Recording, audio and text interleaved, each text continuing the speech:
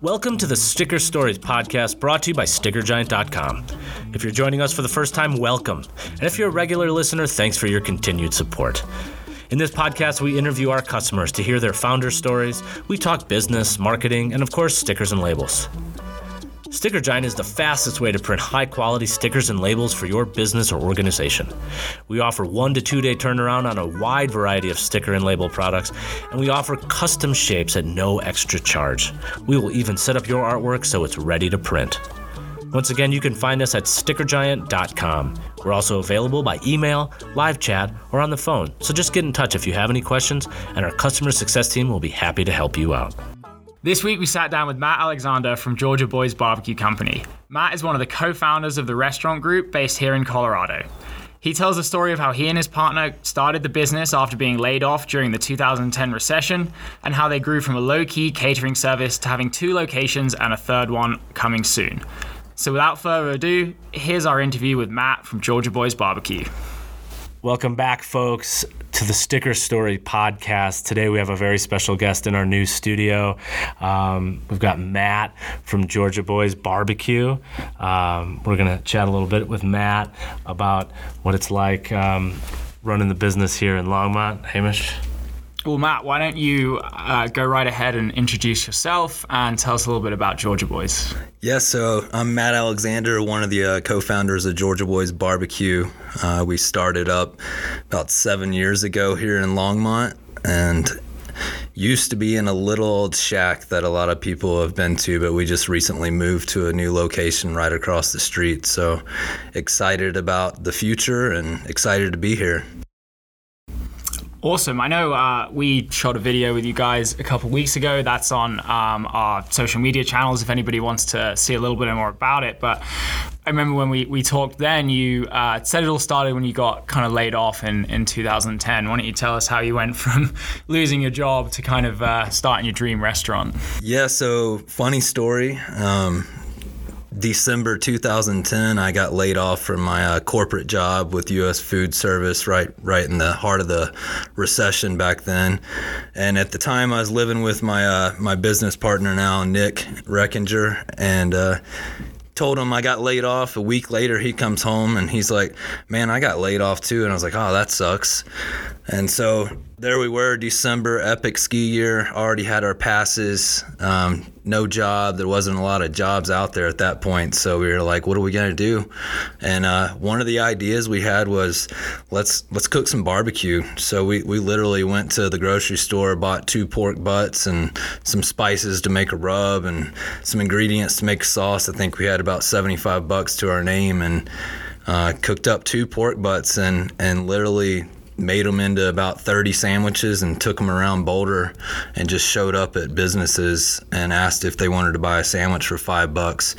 Most of them kind of turned their nose, but we would open up the bag, they'd smell it, 1 or 2 would bite, and before we knew it, we had quite a few businesses that we'd show up to. So, like you were saying, you're operating sort of under the radar a little bit without a food service license. You're showing up at businesses, trying to get the word out there and build a community around your barbecue. How do you go then from transitioning from the house and having everything with your business partner? You are still living together throughout this whole time? Actually, at one point when we started, we both had 2 apartments, but we were so broke we ended up moving in together. So at one point we were literally cooking out of both spots because we needed both stoves and the ovens and everything. So yeah, I mean, it was fun. We were broke, skiing a lot. I was going to ask, my other question was, how much skiing were you doing? I had 60 days that year. Is that good? That's pretty good. Okay. I mean, it seemed like there's 52 weeks in a year, so the weekend-wise, that's at least every weekend. Oh yeah, we didn't miss a powder day that year. That's good. So it was a good year. It's a real lifestyle business right there. It's always interesting how stuff like that kind of evolves into where you are now. And that's why we ended up out here in Colorado anyways is we actually were fraternity brothers back in Georgia is how we met. At the University of Georgia? No. Or where were you going to school? No, we went to West Georgia. Big UGA fans, but neither one of us. But still Georgia boys. So is that kind of where like the Georgia boys? Oh yeah, okay. Yeah. We were born and raised. Well, neither one of us were born in Georgia, but we were raised for 20 years down there. So that's kind of our home. Oh, nice. Still have family and friends down there, both of us. So it's that's where we met, and Nick ended up out here because he was trying to make a go in the solar industry. I actually transferred from my corporate job to Boulder, Colorado, and he was already here. So that's kind of how we ended up out here together and skiing it up. And we had some corporate jobs, but those, as I said earlier, those were gone back in December. So let's talk about the original shack. So we touched on the black market barbecue and needing to get a food service license. Is that what kind of spurred you? You know, if we're going to get the license, we should get a real venue as well. Yeah, kind of. I mean, we were so broke, we didn't have any money. Trying to get a loan for a restaurant is almost nearly impossible, especially if you're a startup restaurant. So we didn't have any money, so we kept toying with the idea of getting a food truck, because that was when food trucks were starting to get a little hot. But with the food truck, you still need a commissary kitchen. So we searched searched all over Boulder, Longmont, Lafayette. Couldn't really find the right fit, and then also definitely couldn't afford an actual food truck when we started really looking into it. So we were getting a bit desperate at that point. I think it was around May, and we were searching Craigslist ads, looking all over the place. And luckily my brother found an ad in Craigslist for this little commercial kitchen. It used to be just a catering company. All they did was weddings out of there, so they had already converted the house to a kitchen, and they were looking to get out and looking for someone to rent it. So we ended up finding the shack, is what we call it now. I mean, it's literally a 110-year-old house converted over to just a little tiny restaurant. I mean, we didn't even have a table when we first started. It was all takeout at the first day. So that's kind of how we found it. It was cheap. It came with all the pots, the pans, the stoves. So all we had to do was buy a smoker. And that's, I mean, we didn't even have a cash register the first day we opened. We were working out of a cash box from Office Depot. So it was pretty fun ride for us. So that is interesting, because then, so how you've grown the business, you have 2 locations, you still have the shack. Obviously the shack was really popular. We go there all the time, and sit outside, and you could get it delivered over to Wibby too. I mean, y'all got yourselves into places around town very well. How did it for y'all to sort of finance in the business? You say you didn't get a loan, so then what do you do? Like, how do you then go from the cash box to running a more sophisticated business, and of course scaling it the way you have?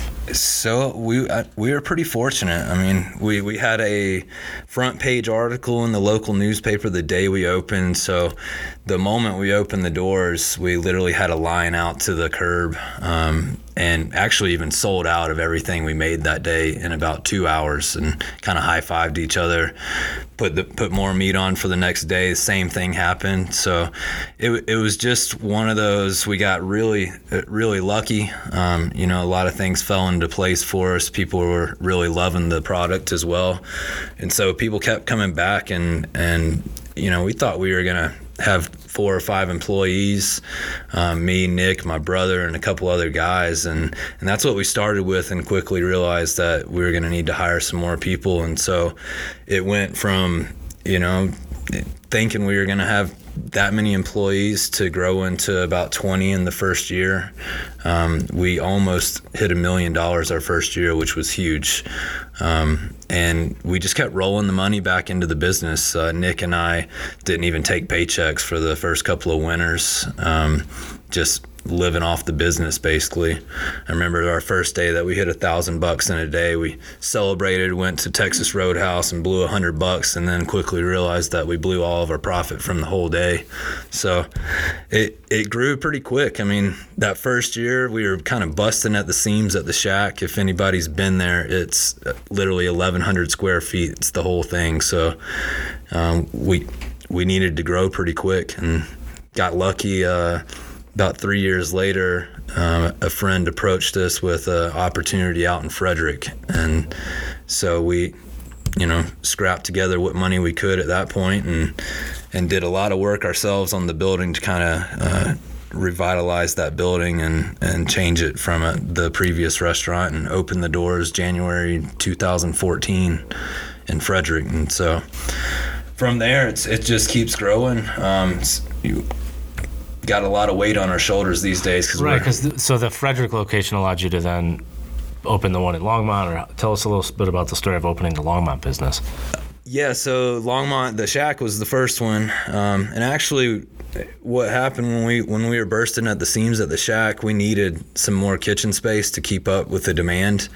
And the FAA, the Federal Aviation Administration, has a big location here in Longmont, and they have basically a cafe for the employees. And they actually approached us just because there was a bunch of guys working there that came down all the time, and they had an opening in that contract and offered it to us. And so that was sort of our second location. We called it Under the Radar because you literally had to have a full background check just to get into the place. But we opened up over there, and it was a huge commercial kitchen. So for a while we were producing a lot of our food there and then delivering it to the shack. So we did that for a couple of years, and even started delivering that food out to Frederick. And luckily we had a good couple of years here and built up enough money to look for a new building, and that's what we did last year. We kind of went on a year-long search around Longmont, and funniest thing about it is we ended up finding a spot right across the street from the old shack, the old Hour Center. They were looking to move into a new building, and it was for sale. So we were able to buy the building and did a year-long renovation that about killed us. But we finally got in September of last year, which was pretty exciting. So, and at that point, we decided to move out of the FAA because we finally had enough kitchen space to sustain ourselves. So. Yeah, definitely. From looking around the Longmont location, you guys have got a pretty serious setup in the back there. It's cool to see. And how do you manage that? I know you went from the shack to an outside kitchen to a location in Frederick. How do you kind of go about moving to a new location? Frederick, it's a different town. You maybe don't have the following. You got that instant success in Longmont with the original shack, and it seems like it almost markets it itself. How did you go about kind of shifting to a new town and getting people over there interested? Well, at first, I mean, we were always learning as we go. I mean, that's kind of been how we've been doing it from the beginning. But the Frederick location's this giant location, seats about 250 people. We've got 2 patios, 2 dining rooms. So it was a bit of a monster when we first took it on, and we even thought we were going to do all these other menus. I remember we had steaks and shrimp and burgers and all kinds of stuff, and quickly realized that we probably should just stick to what we're really good at, being barbecue. And so we opened up, and we had great success out there in Frederick. Frederick's a pretty small town with not a lot of competition, and we were like the only big family restaurant in town. Luckily, there's plenty of people that live out there. The Firestone, Frederick, Dacono. There's a ton of people that live there, but just not a lot of restaurants yet. And so we've had pretty good success. Actually, Frederick's our busiest store of the 2, and got almost 60 employees there right now. So it took off pretty quick. It was a little rocky here and there, but we adapted and made changes where we needed to. And yeah, that sounds like a valuable lesson to anybody, I guess, is know your market and find something where there's a need. It sounds like you guys fulfilled a need in Frederick. Oh, yeah. Yeah, in fact, our growth plan, because we do plan to continue to open stores, is to look for those markets that are in need of restaurants. You know, we're not really looking to go to Boulder because there's a million restaurants already there. So we're looking for the smaller markets. Windsor's kind of on our mind right now. We've been looking at Loveland, although Loveland's growing pretty quick, so we might be a little bit behind trying to get in there. Huh.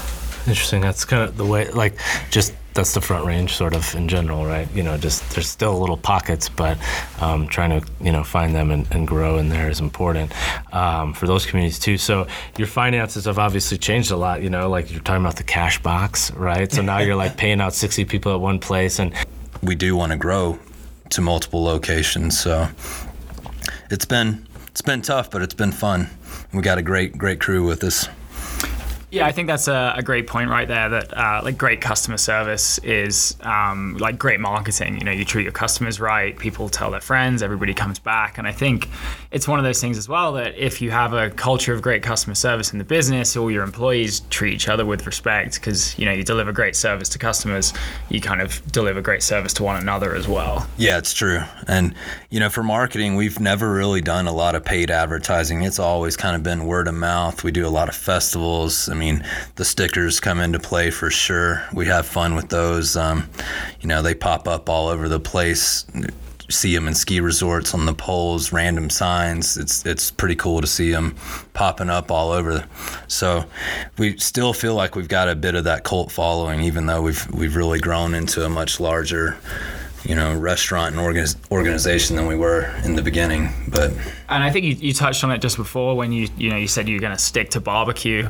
Something we definitely talk about a lot here at Sticker Giant is the hedgehog concept of, you know, stick to what you're good at and do it very well. And then people get to know you for that, and you're not expending energy trying to do something different that you're not necessarily an expert in. Yeah, exactly. We're even we're playing around with some new things. Our latest thing, we've been starting to do some house brine pastrami with the brisket, and we're doing some house brine pork bellies, and starting to create some new specials, and they may find their way on the permanent menu pretty soon. So it's kind of sticking to what we're good with. I mean, we're great at smoking all different types of meats, and then also really pride ourselves on all the sides, because every one of our sides, salsas and rubs, are all homemade. We don't bring in anything pre-made and just fry it and sell it. So put a lot of love into it. Yeah, that's a great segue to the labels, I guess. You know, all of your jars of sauces are there labeled up. They're visible in the shop as well. They're a great visual asset, as well as, you know, something for customers to take away and cook at home with. Yeah, we actually do pretty good with retail. We've always tried to have shirts, hats, stickers, jars, just all kinds of different things for customers to get. And it's so awesome to see when you just out in the public and see a random person with, you know, representing some Georgia Boys, either a hat or shirt. It's a good feeling. But that's been a big way that we've kind of marketed the business is getting it out there. So what's next? Next is location 3. We're hoping to get into one sometime in the next year. So going to grind away this year and try to build the cash back up, because we definitely emptied the bank accounts trying to get into that Longmont location. So hoping to have a great year. 2018 summer is our super busy time. So kind of excited to be getting out of the winter.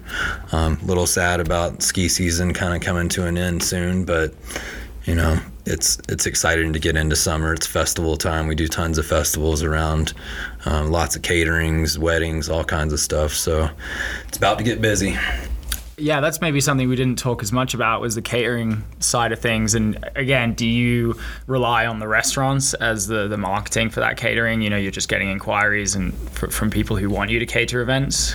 Yeah, pretty much. I mean, we have an online form that people can fill out if they're interested in catering. So we've got a catering manager at both locations. So it's a huge part of our business. It kind of carries the restaurant. We get a lot of caterings in the summer, and then around the holiday season, we get a lot of caterings too. We do turkeys and take and bake casseroles for Thanksgiving and smoked hams for Christmas. So catering is a huge part. It kind of carries you through the slow times, and then in the summer it's hard to keep up with sometimes. In fact, taking it back all the way to our first year, Memorial Day of 2012, we accidentally booked ourselves too much catering and did not have the smoker capacity. So like 3 days before this, Nick realized what was going on, and we drove out to Kansas City in an old Explorer and bought a smoker from a guy, and Nick brought it back with That's this. awesome. Oh man. If only you could see the pictures. We tore up the transmission on the Explorer. We call it the Exploder now. But we pulled the smoker back a day before all these caterings, fired it up, and by the skin of our teeth got all the meat cooked, and that's kind of how we rolled in the very beginning. I mean, we were running out of everything. Cooler space. I remember probably the same year we had to bring an 18-wheeler refrigerated truck in and just park it in the driveway just so we had enough cooler space to store all the meat, and so just making things happen. I was going to ask if you have any sort of top tips for anybody maybe getting started in the restaurant business, but maybe the top one would be, just wing it. Yeah, I mean, I don't know if wing it is the best term, but quite, like only a chicken business can say that. But I'm joking. You guys are much more organized than that, but yeah, I guess knowing that your best laid plans are always going to be subject to change. Yeah, and I would definitely say, like so many of these restaurants these days will take out $1 million loan. I don't even know where they're getting the money to do it, but we never really had a big debt load ever. I mean, we had $15,000 of debt to start the business, so kind of bootstrapped it the whole way through. And just put money back into the business and grew organically versus trying to hit a home run right out of the gate. So, restaurants, I don't know the actual statistics right now, but there is a really high failure rate for restaurants. And really, they say you haven't made it until you make it past 5 years. And luckily, we hit that goal a couple years ago. Still chugging along, but it's not the easiest business. I would not suggest opening a restaurant if you're not ready for a lot of work and a lot of headache, but it's fun though. It's kind of, restaurants are the heart of the community, so that's what the payoff is, I think, is just being so involved in the community, and it's pretty awesome. Yeah, I guess there's two great tips there. Start small and build a community. Yep. And have really good food. That's of course. It's usually that goes important. without saying. I've eaten a Georgia Boys. So Me too. Down, So you've talked a lot about those challenges early on. What are the challenges now for y'all? Now we're kind of getting to that point where, we don't want to be corporate, but we're getting so big that we're realizing that we need some good systems, so that, if Nick or I are not there, we can pass kind of our knowledge on to the managers and the frontline crew that are running the restaurants. And so systems are a huge thing. Creating that operational manual is important, and it's not easy either. Just getting standard operating procedures for everything, it's not as easy as it sounds, because so much of this is just instinct for us.